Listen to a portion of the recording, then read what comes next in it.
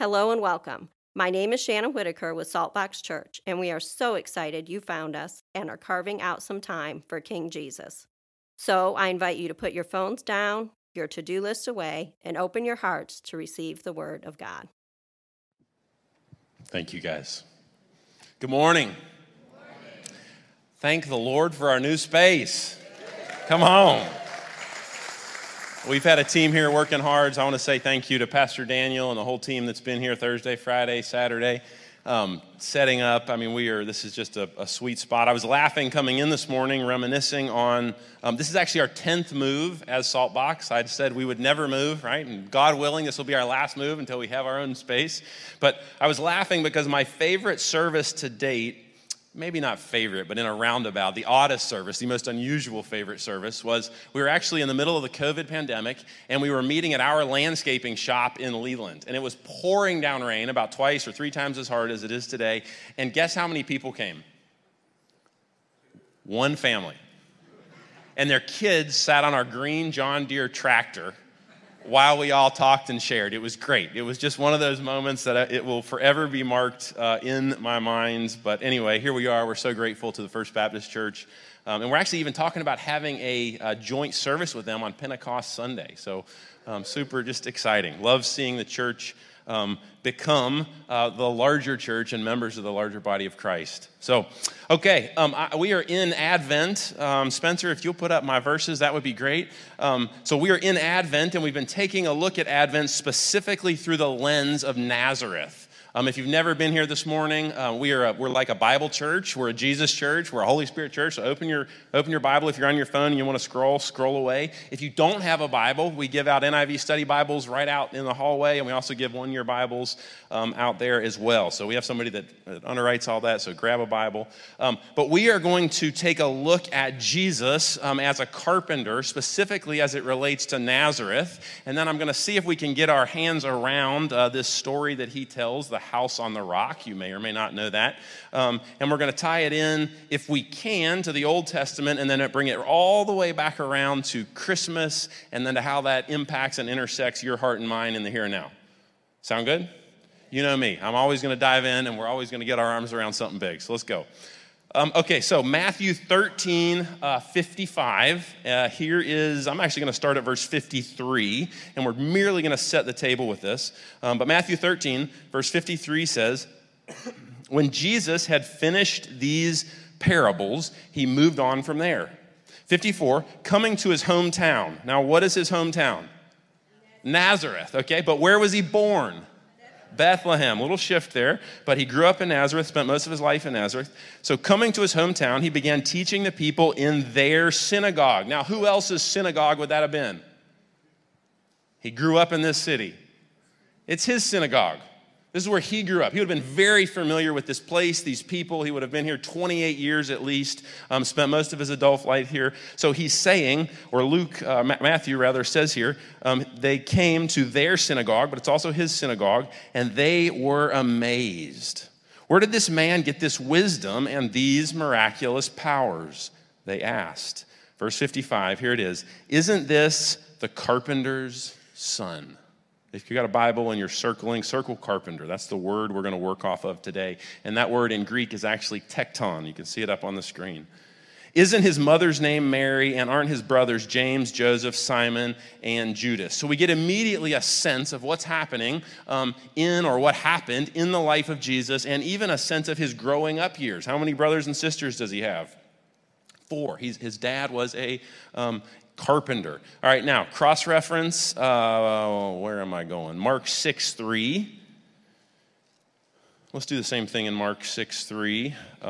If you're flipping in your Bible, you're going to the right. A couple of books, actually one book. Mark 6:3, but let's start in verse 1, Mark 6:1. Jesus left there and he went to his hometown. Again, what's his hometown? Nazareth. Where was he born? Bethlehem, okay. Accompanied by his disciples. That doesn't just mean the 12 apostles, but that means men and women, the larger group, probably some 70 or even more that rolled with him from town to town. Verse 2, when the Sabbath came, he began to teach in their synagogue, also his synagogue. And many who heard were amazed. Where did this man get these things, they asked. What's this wisdom that has been given him, and what are these remarkable miracles that he is performing? Isn't this the carpenter? Tekton. Say Tekton. Okay, isn't this the carpenter? So Jesus' dad was a carpenter. Jesus was a carpenter. Okay, Tekton. So here's what I want to open for you. And it goes on there, but it says, isn't this Mary's son and the brother of James, Joseph, Judas, and Simon? Aren't his sisters here with us? And they took offense at him. Offended at Jesus. Imagine. Okay, so Tekton, let's just open this up for just a minute, and then I'm going to invite you into what Jesus, a day in the life of Jesus may have looked like. This is will be extra biblical. We don't know a lot of Jesus' childhood, but Tekton means carpenter, or it means general builder. Has anybody been to Israel? We got a handful. Okay, half a dozen or better. There's these massive stands of like pine tree forest in Israel, right?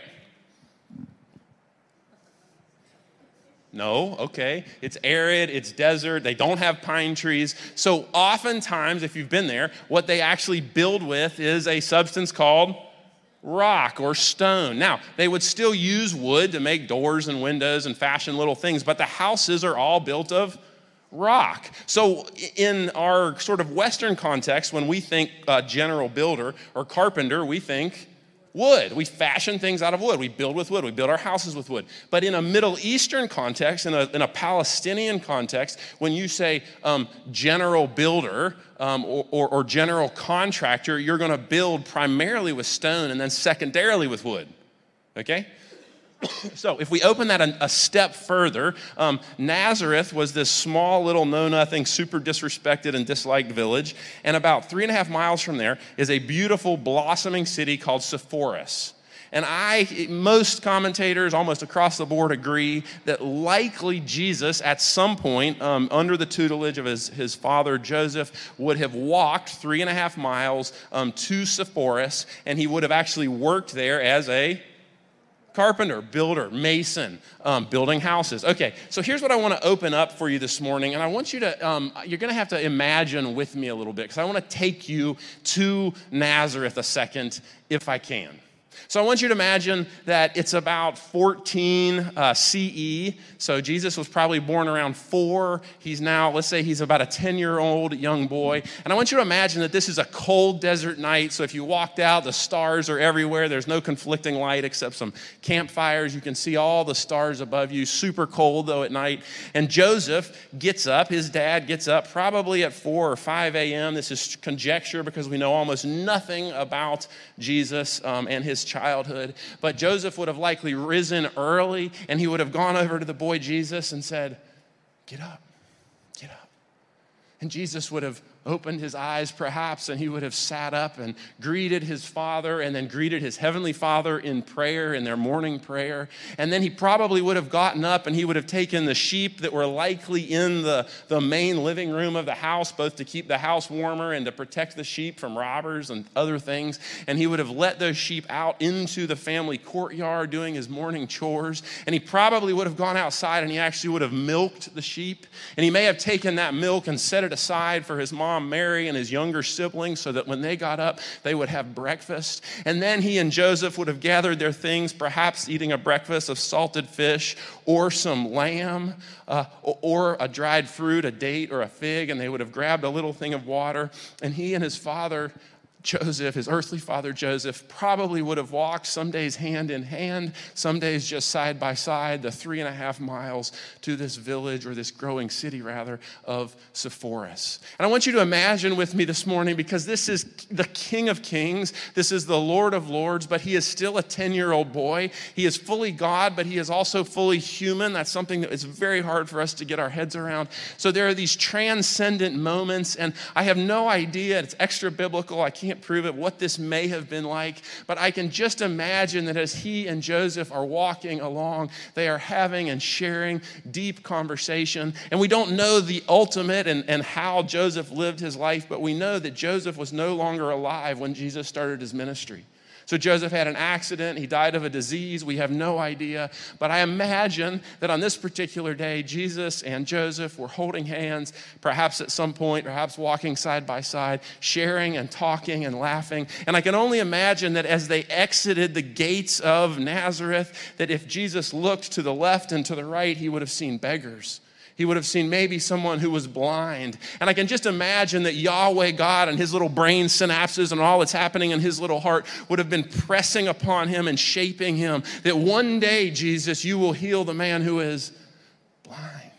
And perhaps as he walked on, they journeyed, and there were maybe Roman garrisons that marched by. And here we have the absolute manifest presence of God Almighty, Creator, Lord of the universe. And yet people who are walking by have no idea, and they look at him and see this little silly 10-year-old boy.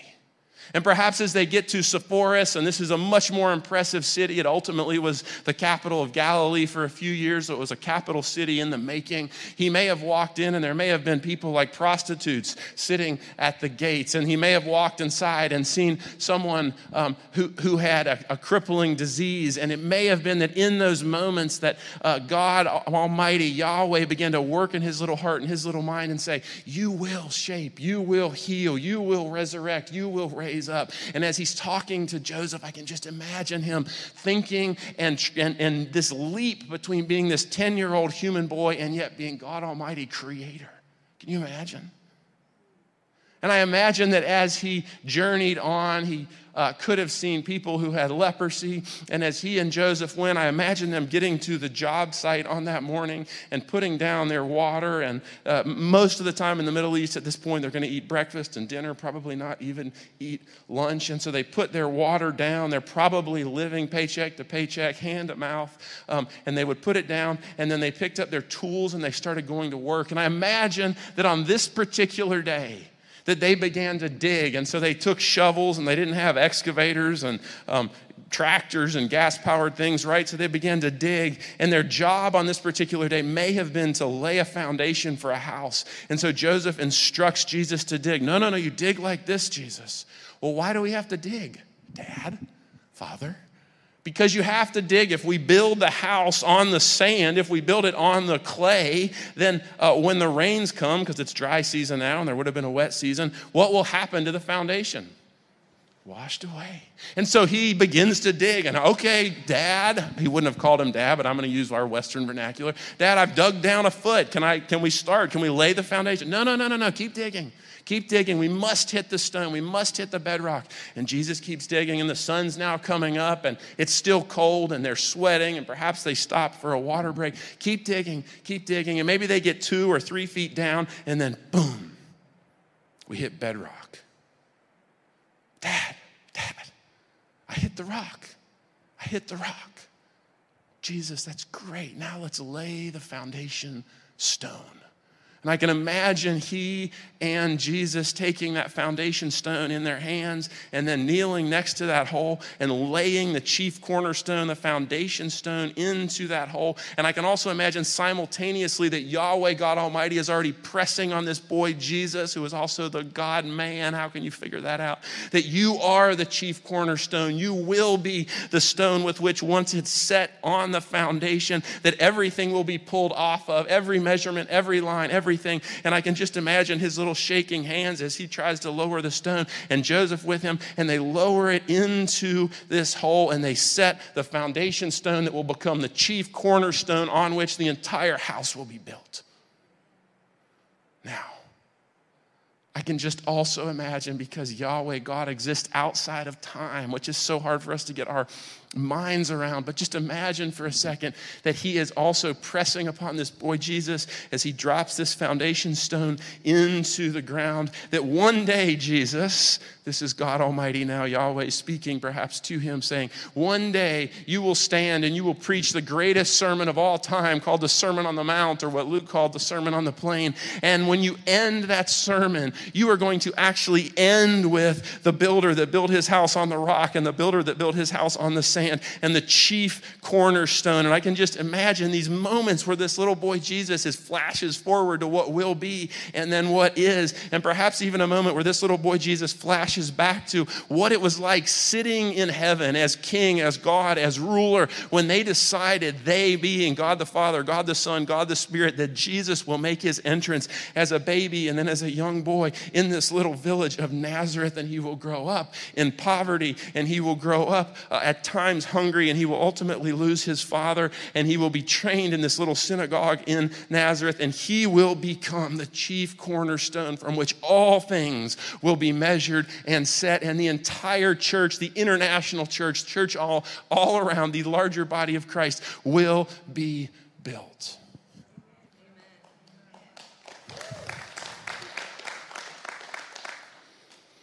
Go with me to Matthew 7.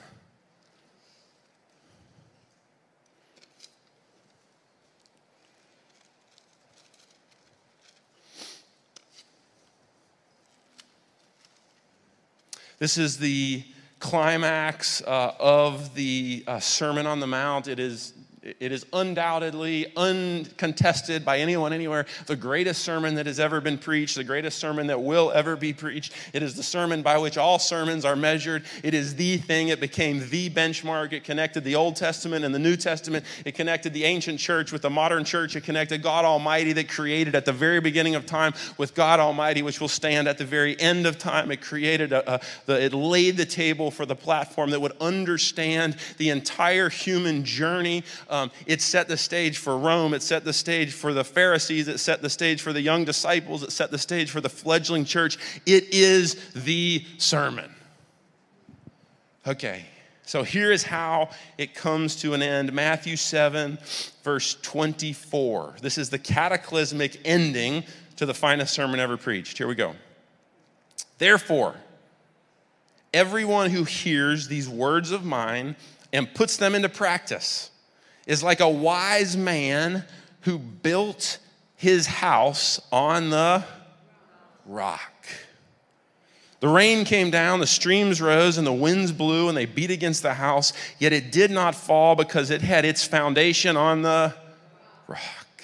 But everyone who hears these words of mine and does not put them into practice is like a foolish man who built his house on the sand. The rain came down, the streams rose, the winds blew against it and against the house, and it fell with a great crash.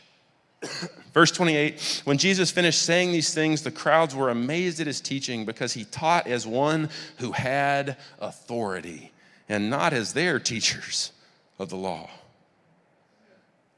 The entire Sermon on the Mount ends with this little parable.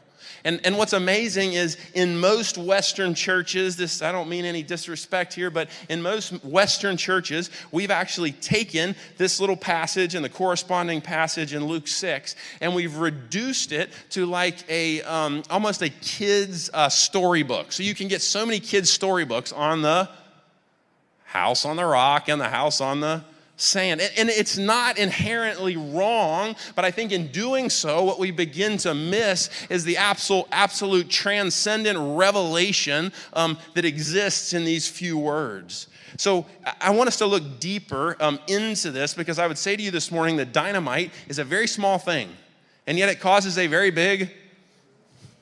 We got the same thing happening right here. I want to take us to Luke 6 next, because I think we can almost unpack Luke 6. It's the same story, a little bit easier, and then we're going to look at where the story came from in the Old Testament. You may not even know that. But as I do that, I want to explain something to you. If you sat with me before and heard me talk about parables, I love parables, and I love that Jesus told parables, because I would view a parable like a huge mirror. I just picture it like a big oval mirror that you would look into. And you look into a mirror to do what? See yourself. Oh, I look good, or I look funny, or I've got lettuce in my teeth, or whatever it is. My hair looks bad, or, you fill in the blank. My hair fell out, whatever. It's, So you take a mirror, and I love the way Jesus uses parables, because he uses it almost like he's holding a mirror. So I want you to imagine I'm holding a mirror, and I'm holding it out so that you can see into it. Now, if I'm holding this right here in front of Brad, what do you see in the mirror? Yourself. Okay, but Jesus almost always starts with the mirror angled up like this, okay? And so if Brad's sitting here and he's looking into the mirror and the mirror is angled like this, what does Brad see? Heaven. He sees God. So the first thing Jesus starts with, usually in most of his parables, is this revelation to the hearers of an image or a view of God, the kingdom of heaven, the larger thing that is going on here. And then at some point in the parable, he makes this pivot with the mirror, and suddenly he shifts it. And after he has given revelation of the larger kingdom of God, he's going to shift and go, boom. Now look at yourself in the context of this revelation of the King of Kings and Lord of Lords. And it's this very humbling thing. And this is why the Pharisees hated him, because he taught with such power and such simplicity. And he will always take this mirror and he will always shift it back as you hear the word, as you understand the word, as you understand Yahweh, God, as you understand the kingdom of heaven. And then he'll shift it and go, whew. So now you have to look at who? Yourself. And we'll do that today. Welcome to the journey. Okay, so in a lot of ways, if you're like a math brain or a business person, I would almost see this like an ancient rabbinic gap analysis. In other words, it's like God's here and you're here and here's the difference, and what are you going to do? I'm going to build my house on the rock. Okay, let's keep going. You're getting there. Okay. So what is, before we go to Luke 6, what is troubling here about this message and this whole sermon is, do you notice there's no ministry time? So Jesus just ended this sermon. He just got to the end. And what happened? Okay, I'm done. Bye. No ministry time. There's no prayer time. Does he give an altar call? Doesn't give an altar call. Does he give anybody an opportunity to surrender their life to him? Not in terms of like coming forward or raising their hand. Is there a special song afterwards that makes everybody feel good? No.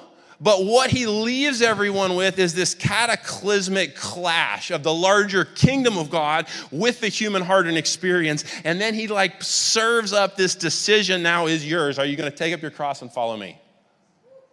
And he just drops it. I love this about Jesus. Okay.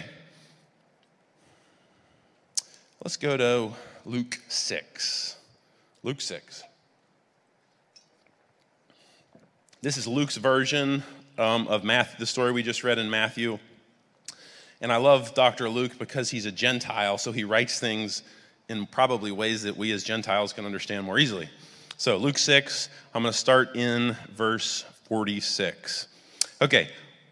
Why do you call me Lord, Lord, and do not do what I say?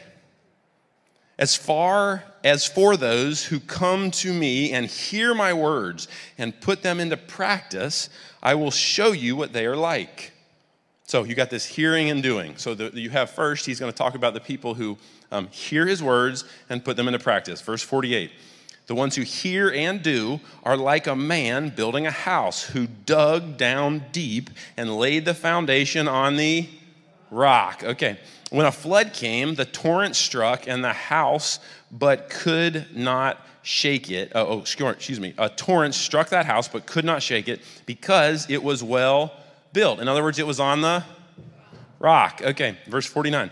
But those who hear my words and do not put them into practice are like a man who built a house on the ground without a foundation. Okay, the moment the torrent struck that house, it collapsed and its destruction was complete. Okay, let's open this up, and then we're going to take a larger look at the Old Testament. I'm going to see if I can open a few things for you, and we'll just see what the Holy Spirit does in our hearts as we work through this. So immediately we sort of know, okay, you can either build your house on your own good works, kind of like a religious Pharisee, or you're going to build your house on the rock of King Jesus, on his transforming internal heart work. Okay, so that's kind of first glance. Now, if we dig a little deeper, what becomes pretty clear is Jesus is not talking about people who are Christian and non-Christian. This is really important. So at first glance, you could go, well, those who build their house on the rock are the believers and the Christians, and those who build their house on the sand are the, but that's not what's happening here. Jesus is speaking to a group of Jews in both cases, and what he is actually beginning to contrast is Christians, and he's saying, and now at this point, they wouldn't have understand the word Christian. It didn't happen until after his death, and then his resurrection and his ascension, and then the church in Acts launched. That's when Christian first started, that term. But the idea of taking up your cross and following after Christ, which is the way he would have put it, surrendering your life to the lordship of Christ, he is actually cutting a defining line between two types of Christians. Those of us who build our house on the rock, and those of us who build our house on the sand. Now, here, I want you to, I want you to breathe deep. But many of us have parts of our houses that are built on the sand and we don't even know it. That's been true in my life again and again and again. And God often gifts us with difficulties, trials, sufferings, even successes, because it will expose and sift and reveal where your heart is built on the sand and where it is actually built on the rock. Okay, let's keep going. One of the troubling things here, as we work our way down, is that both houses look the same. Both houses seem the same. Both houses, for all we can tell, are the same until what? The storm. And the storm reveals whether the foundation is on the sand or on the bedrock. Okay, let's keep going. Now, I'm gonna shift into two things because I want you to understand the eternal nature of God and the Genesis to Revelation nature of God. This is my favorite part of Jesus, is that he's always bringing the old and the new together in him. Like it's amazing. So we're headed towards Isaiah 28, if you want to turn there. But what Jesus does here so brilliantly is if you have no knowledge of the Old Testament, if you have no knowledge of what he is about to tell us, anyone who understands a house built on the sand in a storm is gonna fall. Any house built on the rock in a storm is gonna stand strong. So anyone can understand the story at face value. That's why we can make it into a little kid's book, and our 3-year-old and 5-year-old, 6-year-old kids at bedtime can understand it. And it's not wrong to understand it that way. You follow me? But if we dig a little bit deeper, Jesus is actually retelling. I mean, this is so brilliant of Jesus. He is retelling, he is recasting a story that Isaiah first told and then Ezekiel told next. So 2 Old Testament prophets tell this same story. And so for anyone who is sitting in the crowd, the Jewish leaders, the rabbis, the Pharisees, perhaps the zealots, the Essenes, anyone of the day who was sitting in that crowd when Jesus delivered the Sermon on the Mount, they are able to understand at an entirely different level what Jesus is talking about here when he tells the story of the house on the rock and on the sand. Are you ready? Let's go deeper. You're probably already there. Isaiah 28. I'm behind you. Okay, we're going to start in verse 14. Therefore, hear the word of the Lord, you scoffers. Okay. Who rule this people in Jerusalem. You boast, we have entered into a covenant with death. With the realm of the dead, we have made an agreement. When an overwhelming scourge sweeps by. Now, overwhelming scourge, especially if we use the study of Dr. Kenneth Bailey. I like him, love him, in fact. But if we use his sort of framework that he builds, that overwhelming scourge is actually synonymous with the storm that comes against the house in Jesus' story, in Jesus' version, okay? So keep going.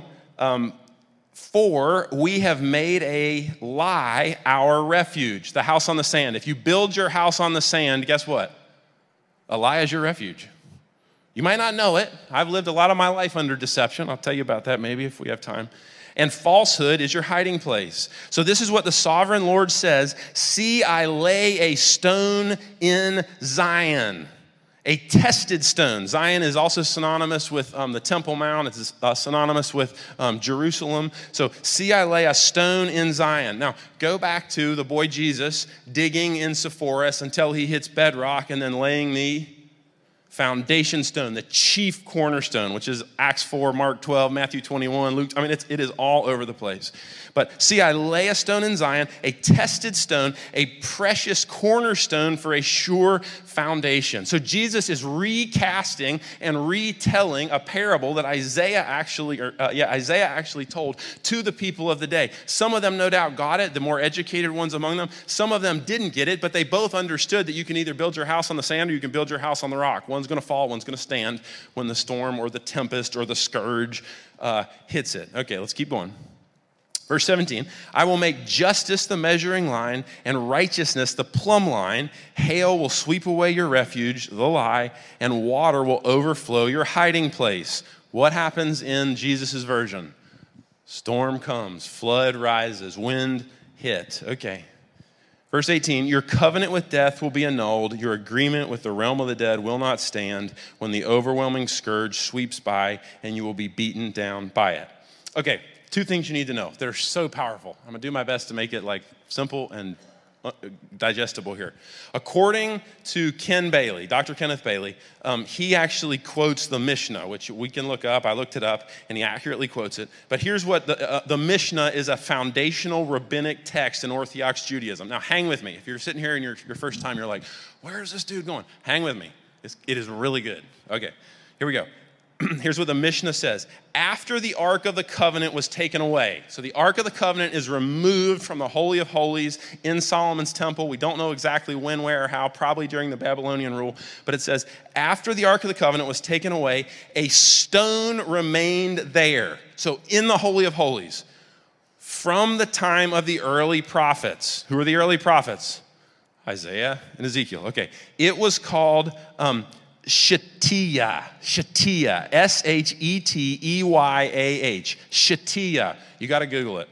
I'm telling you, Google Shetiyah, S-H-E-T-E-Y-A-H, Shetiyah in Hebrew, and it will take you to the foundation stone on Wikipedia. Now, I got a dear friend Nathan up here, and Nathan's always telling me you got to check out ChatGPT. So I threw in this foundation stone, Shetiyah in Hebrew, and ChatGPT couldn't even keep up with me. It could not get its full head around this, but hang with me because this is so powerful. So Shetiyah, I'm quoting the Mishnah here. So after the Ark of the Covenant was taken away, a stone remained there from the time of the early prophets. The stone is called the Shetiyah, or the foundation stone. Okay? So when Isaiah 28 says here, see, I lay a stone in Zion, a tested stone, a precious cornerstone for a sure foundation. This is how it's being now later written about. So this stone, I'm still reading from the Mishnah, it was higher than the ground by 3 finger breadths. So not very much higher, but a few inches from the ground in the Holy of Holies. Okay, and on this, the high priest, would go in and he would set the fire pan. Okay, now, hang with me.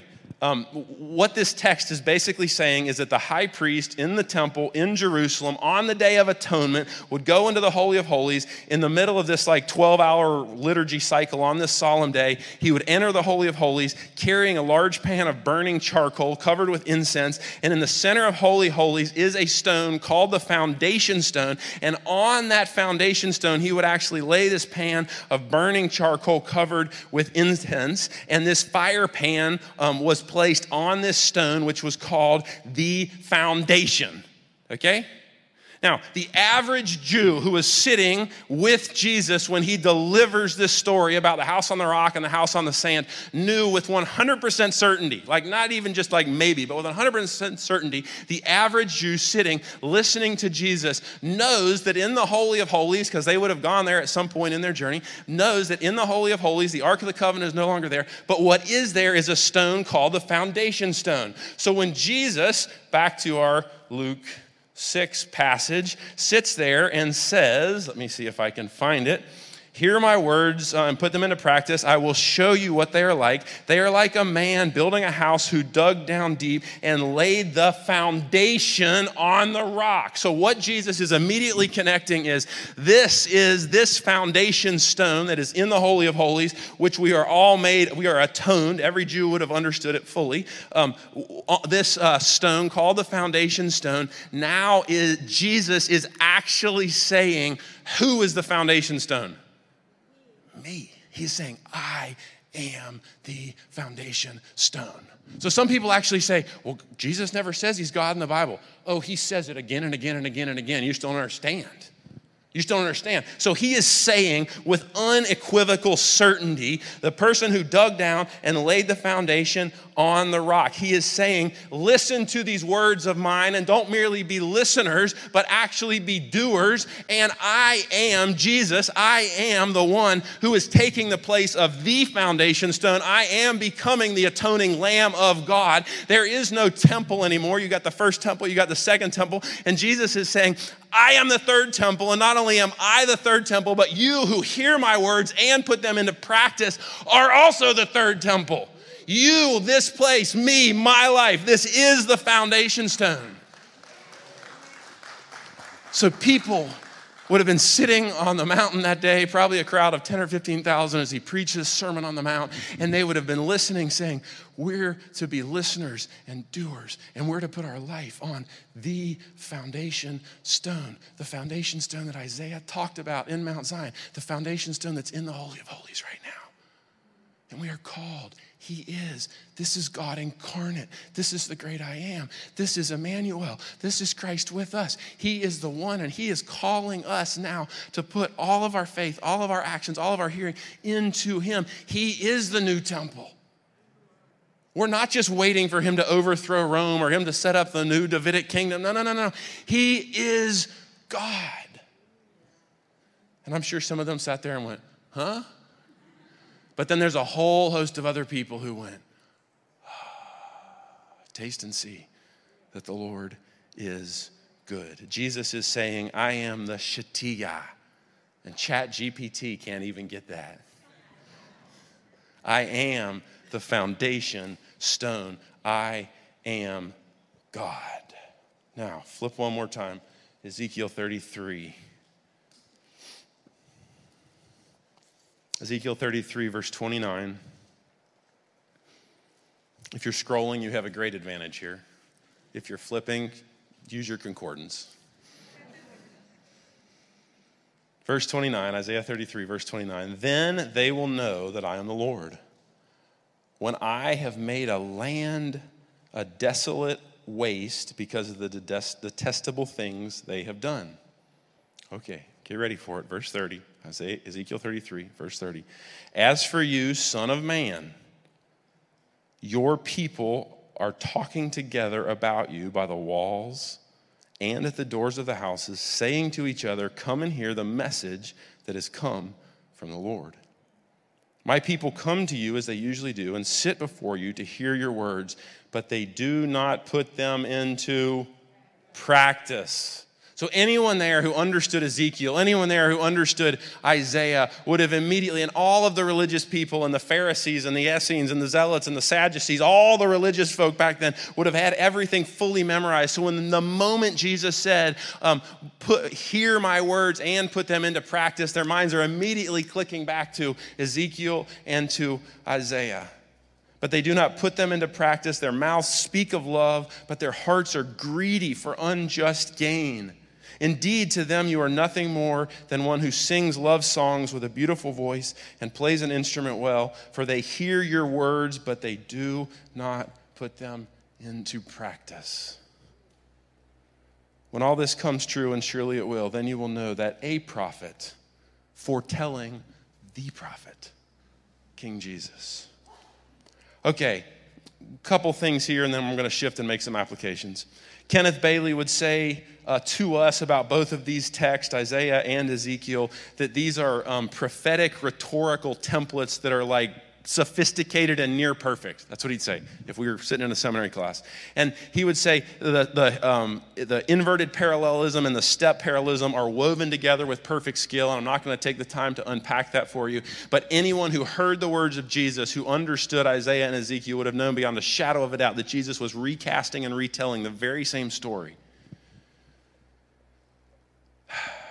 First temple was Solomon's temple. The second temple was Herod's temple. And Jesus is saying, I am the Shetiyah. I am the foundation stone. I am God. I am the thing on which you must build your life. And if you build your life on anything else, when the storms come, and they will come, your whole house is going to be wrecked and washed away.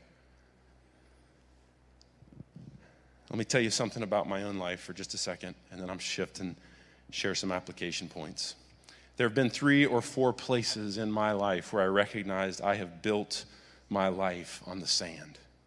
I was a young man in a really strong evangelical great group at UNCW, and a very unusual crew of people came through. They were on staff, and they ended up leading a cult. And I spent 7 years in a cult, totally estranged from family and friends and clinically diagnosed in a court of law. And I built my life on the sand. When the Lord rescued me and delivered me, called me out of this dark place and brought me back, there was no goodness in me. There was nothing in me that I could do to earn my salvation. And it suddenly became, it's got to be grace alone. It's got to be faith alone. It's got to be Jesus alone, because there's nothing else I have. I am fully bankrupt, and it was the greatest gift God has ever given me. And I wouldn't actually say, if I introduce you to the 18-year-old kid or the 19-year-old kid at UNCW, I had my grace theology right, I had my faith theology right, I could have talked to you about it and it would have all made sense. But experientially, my heart and my house was built on the sand. The other place that I'm recognizing it is right now, in the here and now. As we plant a church, as we grow a church, as we build, as things even look better, there is a temptation, a subtle temptation to shift allegiance and to shift focus and to begin to serve the things or the stuff instead of serving the King. We got to be very, very, very careful. And this is true for every one of us Americans. We can serve the house and the check and the boat and the yard and the thing and the purse and the shoes and you fill in the blank, the marriage and the look good on Instagram and the likes on Facebook, and you can serve all of the things. And suddenly, if you're not careful, you have built your entire house on the sand. And when the tempest comes, and it will not stand. Let's make some applications. If you have eyes to see it, the Holy Spirit of God will gift you with difficulties, challenges, sufferings, and even successes that will reveal to you where your life is built on the sand. If you welcome Him, if you go, Lord, sift me, Father, show me, because the scourge will come. Second point, hearing and doing is compared to the energy of little Jesus digging, right? So being hearers and being doers is compared to the energy of digging through hard clay to find the bedrock. It is much easier not to dig. It is much easier not to do the heart work. It is much easier just to build the house on the sand and hope it all works well. But the promise is that in time, something will come, and when it comes, if your heart is not founded on the bedrock of the King of Kings and Lord of Lords, the Shetiyah, the foundation stone, the chief cornerstone, it will fall. You're either going to build on the sand of your own good works, or you're going to build on the person of Jesus.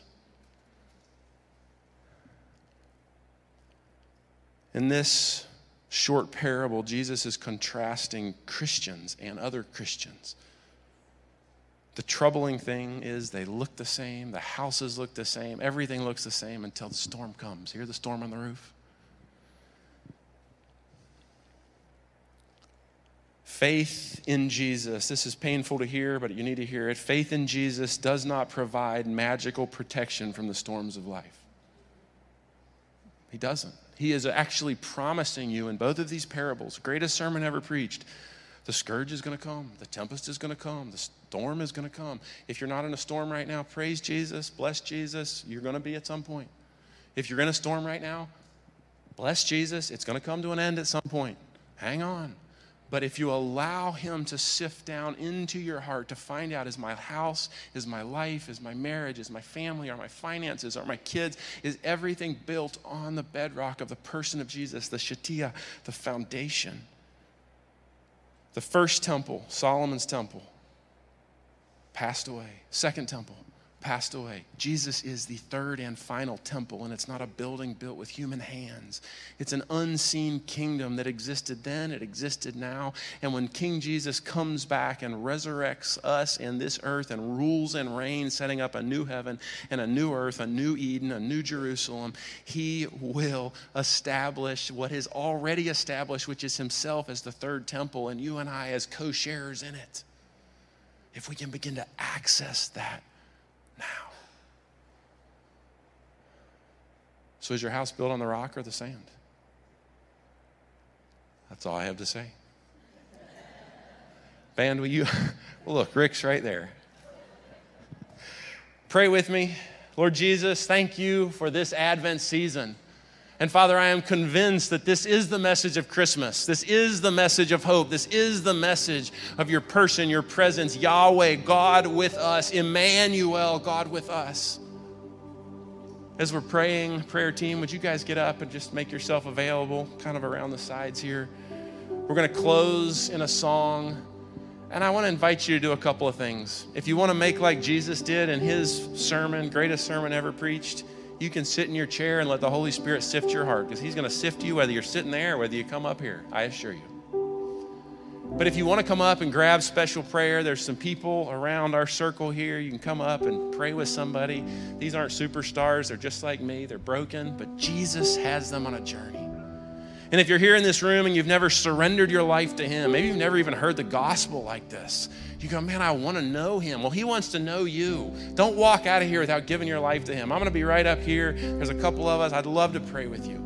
But let's stand together. We're going to close in a worship song. Come for special prayer if you'd like. Come to give your heart to Jesus if you'd like. If you want to just kneel where you're standing or sitting, or if you want to come up here and kneel, this is a special time between you and the King of Kings, the Lord of Lords, the Emmanuel, the Creator, the Shatia, the foundation stone. Let him dig deep in your heart and find those places that aren't built on him and him alone.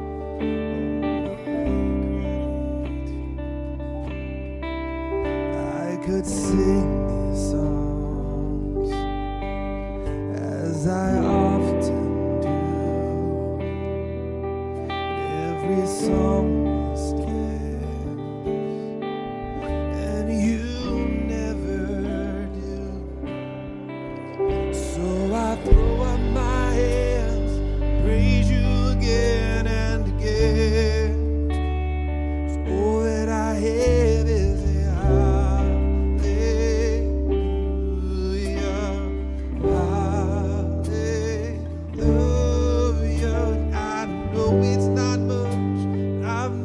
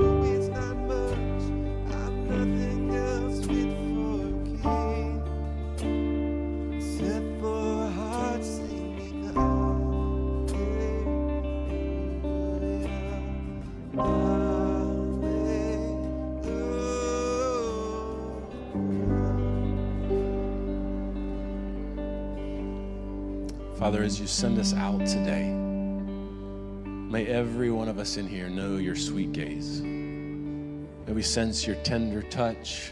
May we rest in the certainty that you are the Shatia, the foundation stone, the one who goes before and the one who comes behind. Father, for the ones who are in a scourge or a tempest or a trial or a pain today, would you meet them? Would you fill them?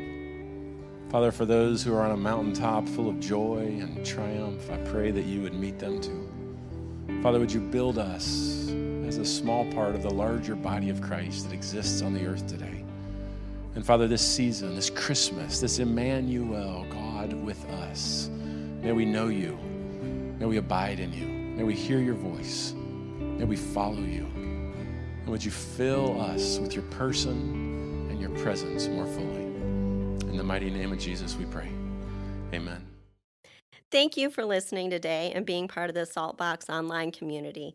If we can pray for you in any way, please leave us a comment below or connect with us through saltboxchurch.com. Remember, just Jesus, nothing more, nothing less.